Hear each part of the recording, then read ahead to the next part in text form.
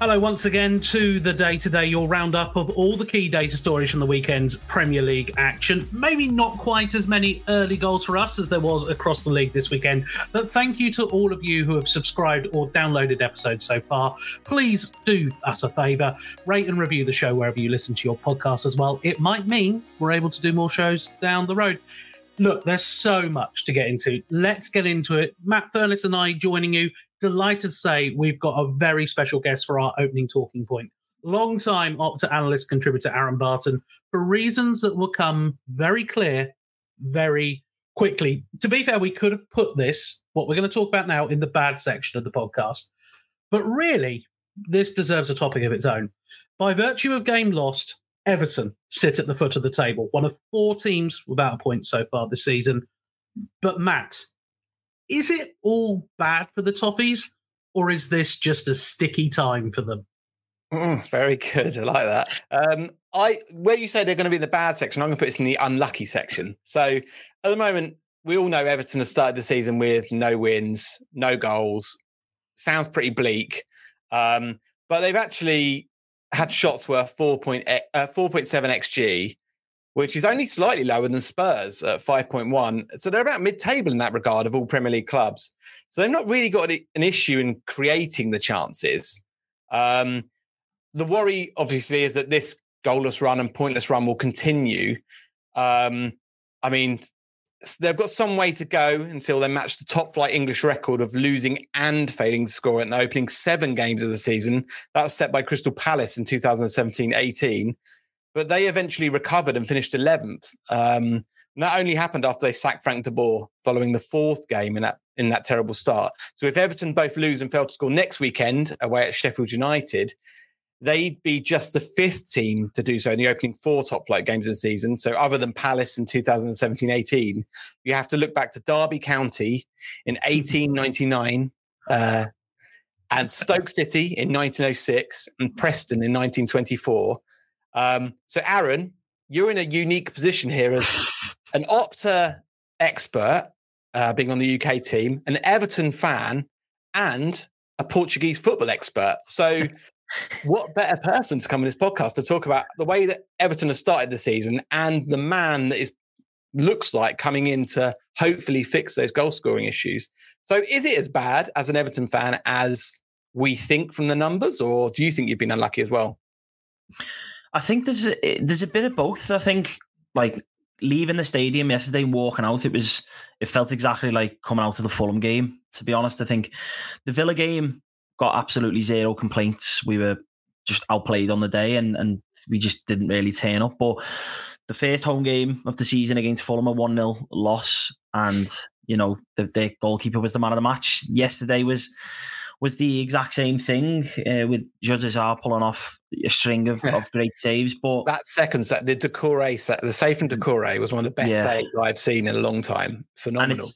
You mentioned it there, Matt. It's just the fact that we've conceded a goal in each game at 2.6 XG combined, and then on the other hand, we've had, you know, so many shots, and I think 4.1 XG overall, 34 shots from a variety of different positions as well, inside the box, outside the box, inside the 6-yard box. But they've all fallen to players who aren't recognised sort of number 9s. Not that I don't think that's as much of an excuse as it seems, because there's been a lot of talk about Everton needing a number 9, but these chances have all fallen to players who need to chip in with goals, the likes of Danjuma, the likes of Doucouré, and it just hasn't happened for us so far. So the positive, is that we're creating chances. It'd be a lot worse if we've turned up and just got absolutely outplayed and sort of battered. That hasn't been the case, but how many more of these games can sort of happen? Because you're looking at the failings of last season and then looking at this season, it felt like these 2 first games at home, Fulham and Wolves, were both massive. Wolves were with us last season in terms of struggling to create. I think they were the lowest scorers in the Premier League, and with Everton being the second worst. So this was a huge opportunity to pick 6 points up, I think, and ultimately we haven't done so, and we won't get many last week. We joked last week this was a 6-pointer already, third game of the season. Next week is a 6-pointer as well, isn't it now? So yeah, so let's move on to the guy who is coming in supposedly this week, Beto from Udinese. He scored 20 non-penalty goals, 21 goals in total in Serie A over 2 seasons at Udinese. You obviously know a bit more about him from his time at Portimonense in Portugal. He came from nowhere, really, didn't he? To sign for them. Yeah, it really did. It's an incredible story, to be honest. And but by all accounts, he's meant to be a really humble guy. Really just works hard for everything that he's got. And then when you look at sort of where he's come from, he's 25 now. I think when he was playing for Tires in the regional districts, that was only in 2017, 2018, something like that. He was working part-time in a KFC while he was playing football. And sort of... He doesn't do the Richarlison celebration. No. He should do. But it's just insane that this player, I think... I remember doing a tweet when he was playing for, I think it might have been for Udinese, maybe his first season. He scored his first senior hat-trick, and he was like 23 or 24. And you just never really heard of these stories of players exploding sort of so late in the career, not really in the academy system, just playing in regional divisions in Lisbon, and then sort of working his way up. And then, as you say, got the move to Portimonense, just kicked on from there. Especially sort of in that last season, gets the move to Udinese, Serie A. You're thinking, how will he adjust? How will he adapt? A better league, it'll be up against more wise defenders, a more defensive league, and he's just came on sort of leaps and bounds, and then now he's coming to the Premier League. By all accounts, he had his medical today. He arrived on Merseyside this morning, and that deal looks to be all but done, although we did say that about Danjuma first time round. So we'll wait until he's holding the shirt.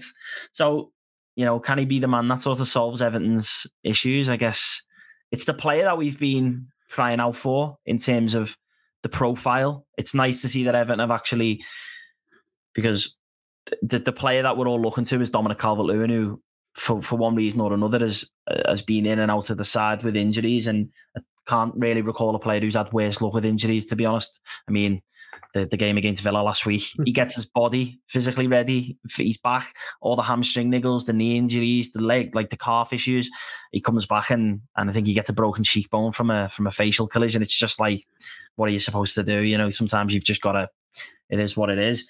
But in someone in Beto is a similar sort of profile in terms of the height. It's someone that in a Sean Dyche system, they can get the ball out wide and play crosses into him, because sometimes, especially the start of the season, you go from Dominic Calvert-Lewin to someone like Neil Maupay, completely different profiles. So once one player's injured, you have to change your tactics slightly, or more than slightly, or continue to play the way that you would with a target man. And he's not winning many headers. There's nothing really to sort of flick on. It makes it difficult. And we saw Schmidt strong in the air then. Yeah. I think that's one of his. That'll be one of his strengths. That'll be one of the things that Sean Dyche is looking to is to. I think in the 2021-22 season, 4 of his 11 goals for Udinese were headers. And it's something that you can play to. He's tenacious. He'll go up against defenders. He won't shake a challenge. He'll work hard. He'll get in and amongst it, which I think Everton fans will love. But we saw Yusuf Shimiti come on yesterday it was late in the game, and he didn't really get on the ball a lot. But I think even just from the moments that he was on, the runs that he was making, the fact that he was basically staying within the confines of the 18-yard box, to the left, to the right, and making a lot of central runs, trying to play off the shoulder. Me, sitting in the stadium, I could see that, and he weren't found for one reason or another. But it's that sort of thing of, there's an actual striker there, there's actual physical presence, and I think Beto gives you the same thing, except he's just a well more refined version, a player who's got a lot more sort of experience under his belt and has scored a lot more goals. The failings of the club and the board, the frustration from the fans is that Everton have known that they've needed a centre forward since before last season. They've known that they can't really rely on Calvert-Lewin again, not through his own fault, his own failings, but the fact that they didn't have really another profile through the door until after 3 games in the Premier League. Hopefully he's in for the next game against Sheffield United. And obviously they've got the League Cup game this week, I think, against Doncaster away. Whether he'll be involved in that, if he's registered, who knows? But yeah, it sort of feels like a missed opportunity, because if someone like Beto or someone like Shea Adams or one of the plethora of forward names we've been linked with is through the door, the end of pre-season, going into the season, you think probably win that game against Fulham. You probably win that game yesterday. Again, the Villa game, they're a much better side. The better coach. Tactically, they look really, really good. No complaints with that one. But I think Goodison will be massive this season, as it always is for Everton. The home form, the away form has been tragic, really, since Carlo Ancelotti, since that sort of COVID season when we were terrible at home and would do well away. So I think those home performances this season will be massive. So yeah, just have to start taking chances. Cool. Well, we'll see if they do that next weekend at Sheffield United. Obviously, we saw them against Man City today. Nearly scraped a point. So it'll be a difficult game, but hopefully for you and Everton, you get some more positive results around the corner. Thanks for joining us, Aaron. Yeah, no indeed. problem. Just as we were talking about that, I was thinking Beto O'Rourke gave a lot of hope to the blue half of Texas in elections. Maybe Beto is going to give hope to the blue half of Merseyside. That's the sort of insightful punditry that I can only bring to that discussion compared to you, Aaron. That's it. Brilliant, Aaron. Thanks. From KFC to EFC. Maybe you'll score some zingers, hey? Anyway, right. After the break, we'll return with what was actually the good, the bad, and the quirky from this weekend's Premier League action, as well as the much anticipated return of the Pauline Quirk quiz.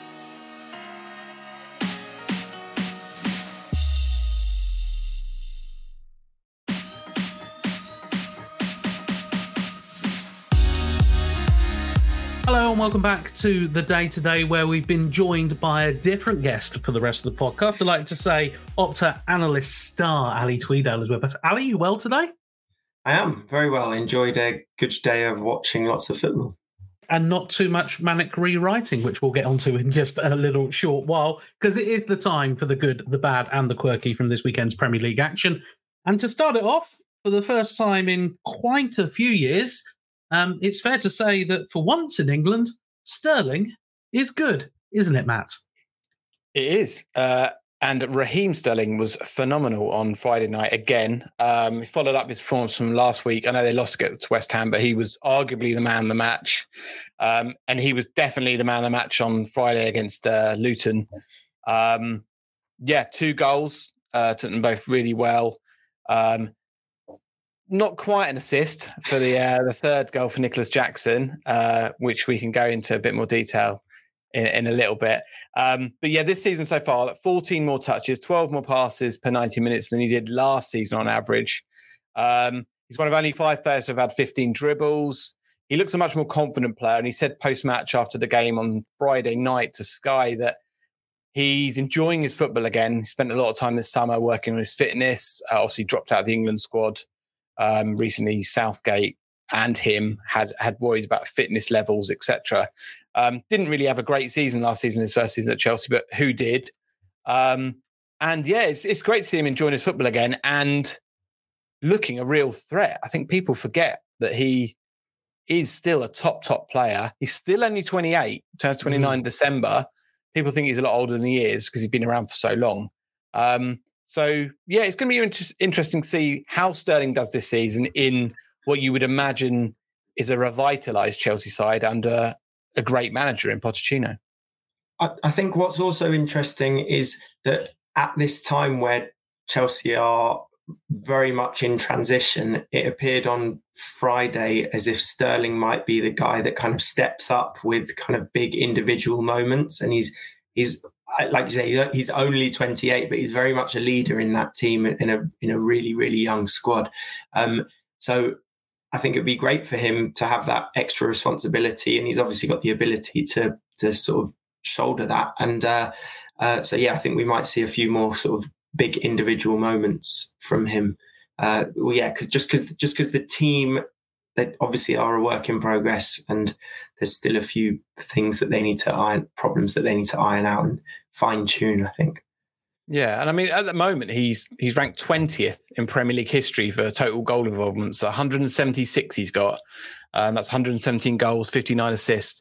And there's a really good chance that he'll break into the top 10 eventually. He's 36 away from that at the moment, and maybe even higher. He's averaged a goal involvement every game and a half across his Premier League career, an average of a goal involvement every 115 minutes. And it's one of those players that maybe when he finishes his career, you'd imagine he's probably got at least 4 or 5 more seasons left in him in the Premier League. If he keeps up that fitness regime, his current fitness regime, he could be one of the leading goal involvement. What is that? Goal involvement players or goal involvers in Premier League history, and maybe have an argument for being one of the best attacking players we've seen across the 30 odd years of the Premier League at the time he finished his career. So yeah, it's going to be really interesting to see how he does this season, and if we're going to see a kind of a revitalised Sterling all season. Let's just briefly mention this. I think it's only fair. You talked about the fact he stands on 59 assists at the moment. There are some that will argue that it should be 60 after his cross for one of the goals the other day. Obviously, this does always raise a little bit of contention. It isn't credited as an assist. Matt, would you like to give the official explanation why not? Yes. Okay. Right. So Opta traditionally have had an assist.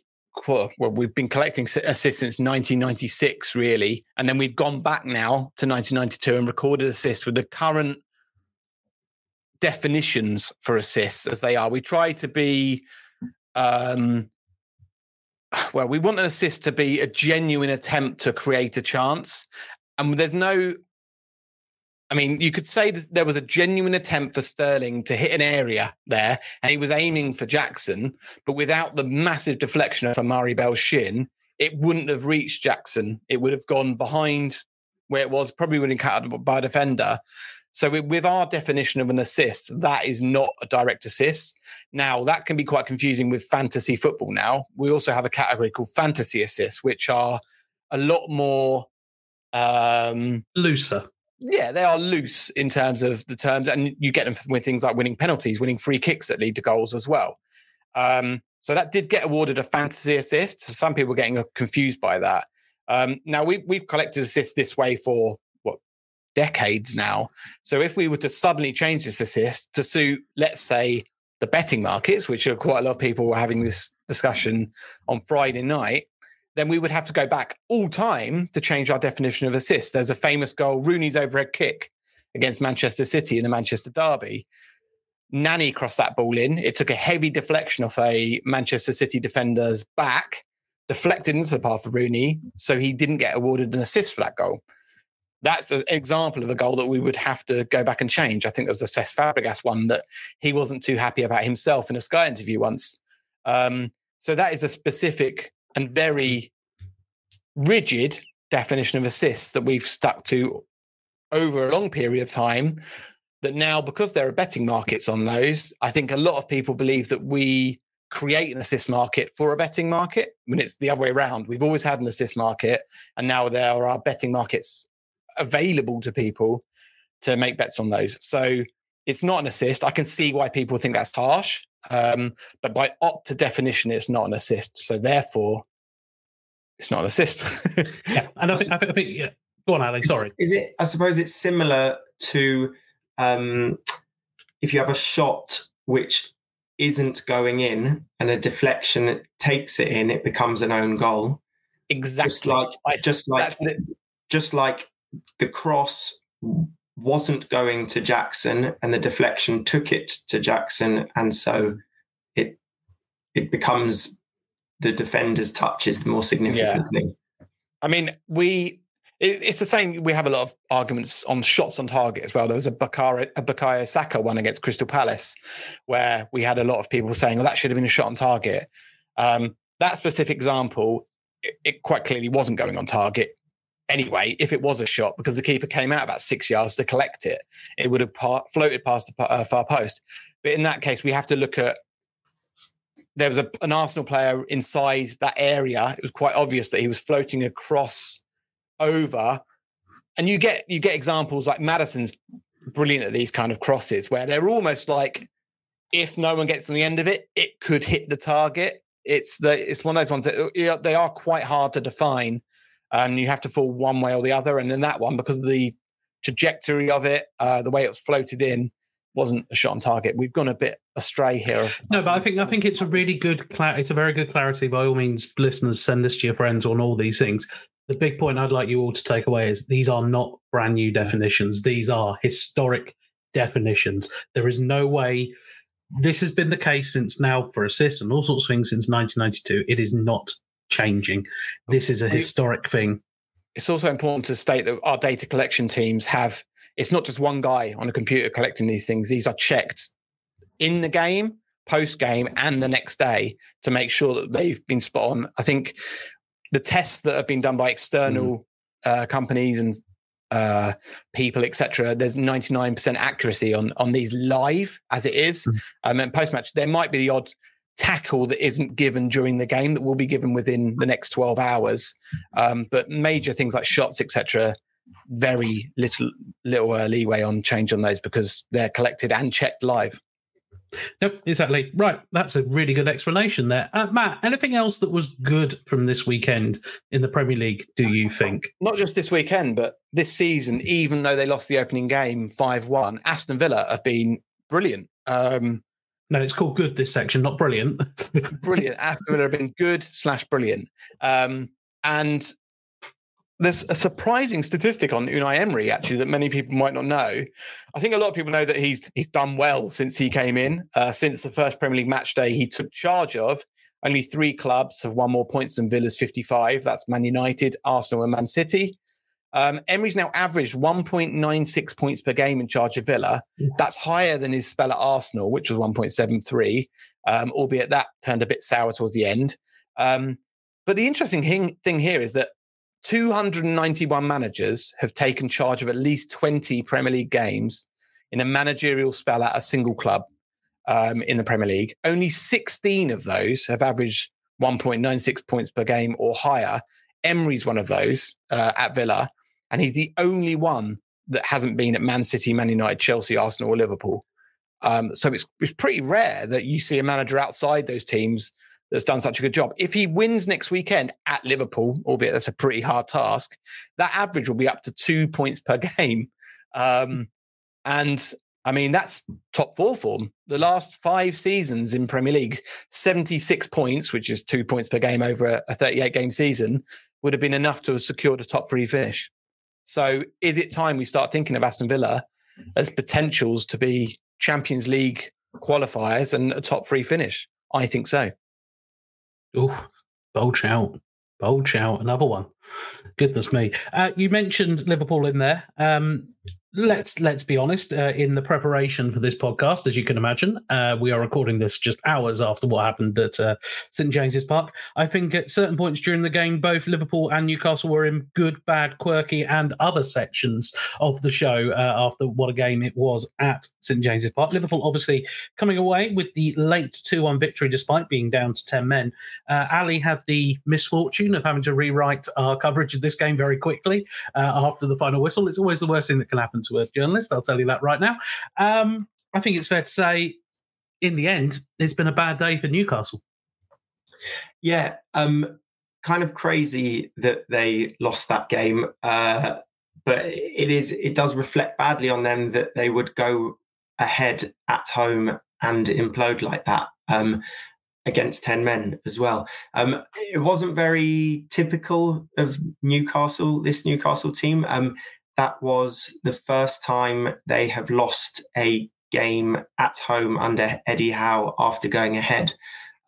So, I mean, after going ahead against Liverpool, they must have thought, great, this is a big step towards, we don't lose games after going ahead, so this is a big step. And then Virgil van Dijk getting sent off, and they must have thought, this is another big step towards a really, really big result in the race for the Champions League, for Champions League football, against a rival at the top of the table. And I think right up until, whatever it was, 75 minutes or whatever, I think Liverpool were sort of pushing to get, like, they were being positive. Klopp was being positive with his changes, and Liverpool were definitely going for it. They weren't happy to they weren't like looking to nick an odd chance. They were creating decent chances, but Newcastle wasted good positions, good chances. Almiron hit the post when Harvey Barnes went clean through and Callum Wilson was screaming for it. Barnes didn't quite shoot, didn't quite pass it. Callum Wilson gave him an earful afterwards, quite rightly. So yeah, it was really, really poor for Newcastle to come away from that game not having won. But I mean, Eddie Howe will be so disappointed with that. I think he'll be as confused as the rest of us as to how they've not won that game. Well, Klopp has a hold over Eddie Howe at the moment. What is it? 11 consecutive Premier League wins against Howe is like the most. It's a record. That's a Premier League record. Yeah, longest run against a Pacific manager. And like there were a lot of positives for Newcastle in this game. And I think Anthony Gordon, like for instance, looks like a player revitalised at that club at the moment. But you're not going to compete for a top four losing games like this, and like that's got to be. That's what I think. Yeah, you'd hope that Newcastle would learn from that. But I was so impressed with the way that Liverpool reacted, and they kept their philosophy of building through the thirds, trying to play the ball around the back still. I mean, quite a lot of people or analysts on Twitter at the time were saying they couldn't believe that Alisson wasn't going long more and attempting to just at least unsettle Newcastle that way, but they never resorted to that. I mean, it was great to see a player who's had a lot of stick at Liverpool since joining in Darwin Núñez finish so brilliantly for those two chances as well. Quite often last season, you would see Núñez. He drags his shots quite often wide of the post from those angles, and he finished them so well. Those two chances were put away excellently. And in a game like that, when you know you're not going to get many chances, that is so important to take them. And yeah, Newcastle was stunned. And in the end, you probably say Liverpool deserved that. The way that they coped going down to 10 men. Ali, there's a great stat about this that you put in your match report on theanalyst.com. Just like Liverpool don't seem to be affected by going down to 10 men. Yeah, it's crazy. This is the 7th straight game that they've avoided defeat in. I think they've won 5 of them when they're down to 10 men, which kind of goes against everything that I sort of thought about football. And when Van Dijk got sent off, we tweeted out that was 9 red cards in 29 games this season, which is 1 every 3.2 games, which makes it by far the most prolific season for Premier League red cards. And I was kind of really disappointed to see how extreme it's been, because in my mind, red cards these days, because teams are so organised and every player is so important to everything that every team does. In my mind, a red card is just curtains for that team. You just don't get teams that come from behind with 10 men anymore. You said, Ali, at the time, game over, didn't you? In the chat, you were like, game over. This game's been killed, isn't it? There's no reason to watch this anymore. Get on with the rest of your lives. Liverpool are proving me completely wrong, and I'm here for that. I just it's just really, really good how unexpected that was. But maybe for people who knew that about Liverpool, and maybe Eddie Howe should have done his research, done a bit more research and been sort of more aware of how threatening Liverpool can be when they've still... He would have got Tyndall to do it, wouldn't he? I was just thinking that. Just get Jason Tyndall on that one. Now, rather bizarrely, you would have thought that might have been the quirky stat of the week for us here on the day-to-day, but it's not.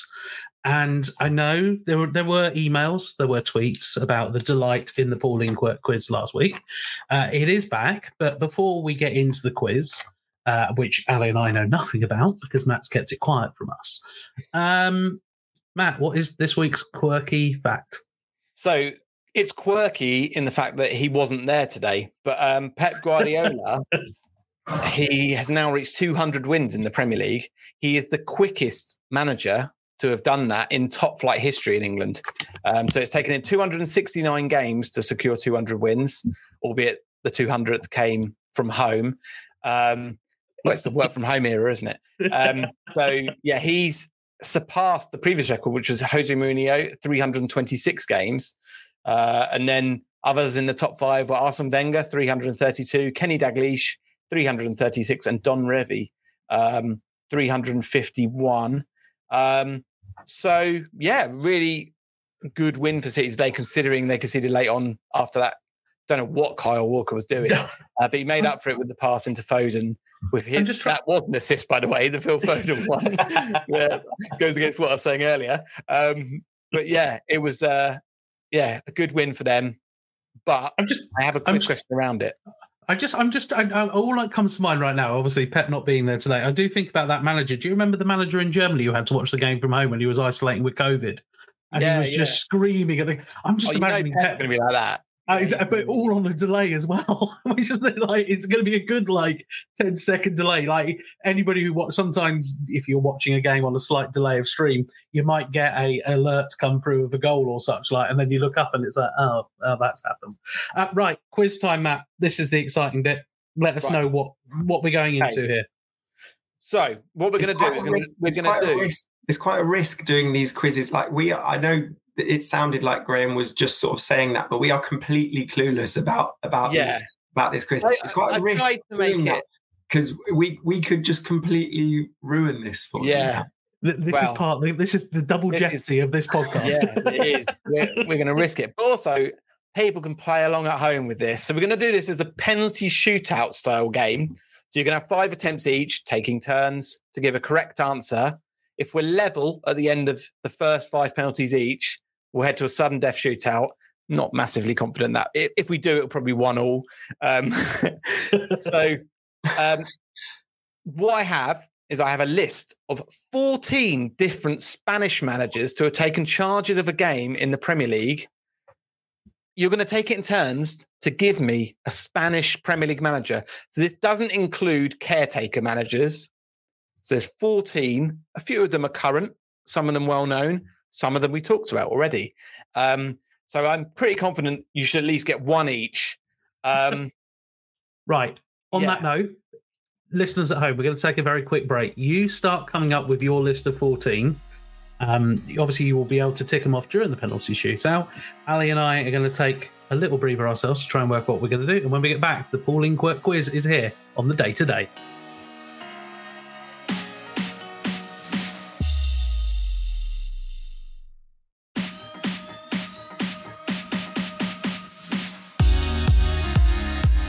Hello there, and welcome back to the Day Today, where genuinely we took just a minute and a half between the break and the recording. In case some of you have been thinking we went away for 20 minutes and Ali and I can come back and look really smart on this, because it is the Paul Inkworth quiz.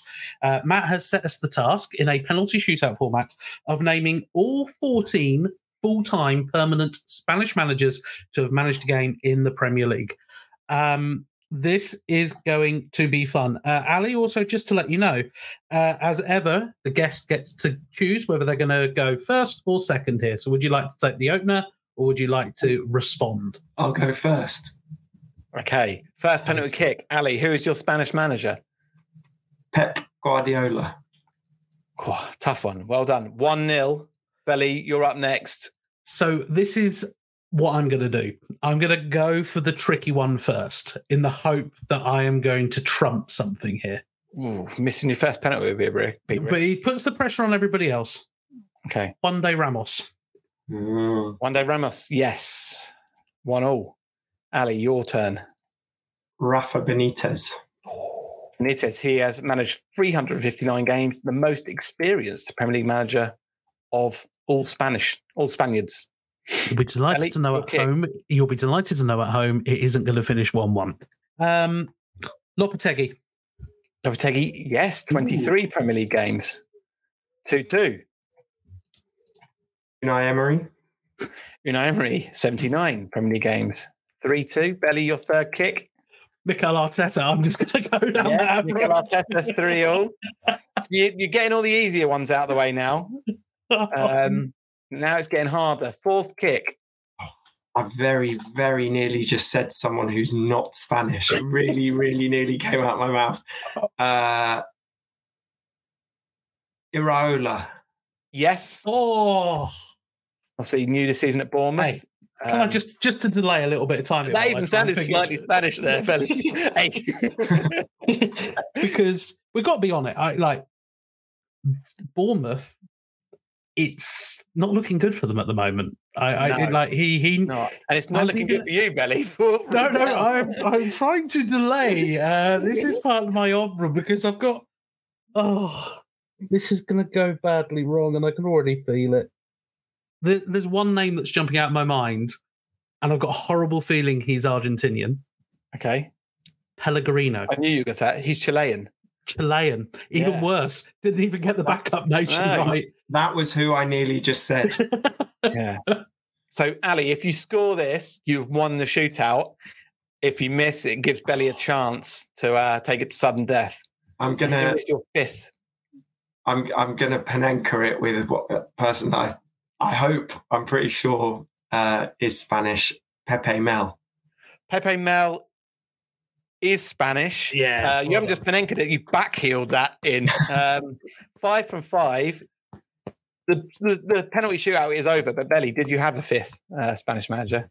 No. Or any Chileans, Argentinians? No, I mean, I could go for Marco Silva. I've got written down here. Some pretty terrible names. Right, Pepe Mel, great shout. 17 games as West Brom manager. So you missed 6 Spanish managers. Can I ask a question? Unbelievably. Can I ask a question? Have we missed off the lowest manager to have done the... Iraola's the lowest. Obviously. Yeah. You missed 3 Watford managers, which I'm absolutely gutted about. Kike Sanchez-Flores.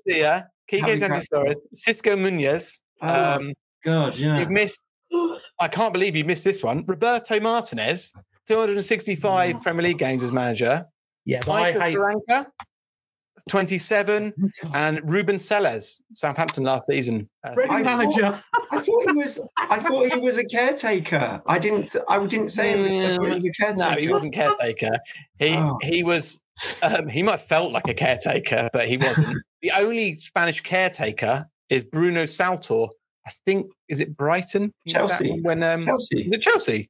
He was Chelsea manager last season. Oh yeah, sorry, it was Graham Potter. Yeah, that's why I thought Brighton. So Ali, you won 5-3 on penalties, and you didn't name any Chileans. So well done. I'm disappointed that my brain didn't automatically go to Watford managers. That seems so obvious now.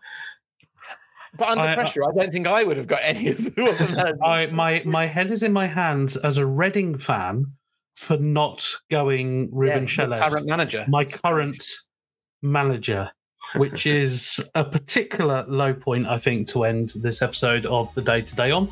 If any of you would like to apply for the role of host, please do email editors@theanalyst.com because, frankly, my football knowledge got shown up there quite badly. Thanks very much for listening. Of course, do follow us across our social media accounts. Even we are at @OptaAnalyst across the board. And, of course, make sure you do review, rate, and tell all your friends about this podcast. We really do appreciate all of you who have been downloading the show so far because I know, looking at the metrics, this is the moment you all tune out of the show anyway. Matt, thanks very much for joining us once again. Ali, thanks for making your debut on the show. We've got one more All-in-quote winner on the first show as well. He is a bird of a feather. No, we'll move on from that. We will be back next week, obviously, because we've got one more week of Premier League action before the first international break of the year. But on behalf of all of us here at Opera Analyst, until next time, thanks very much for listening.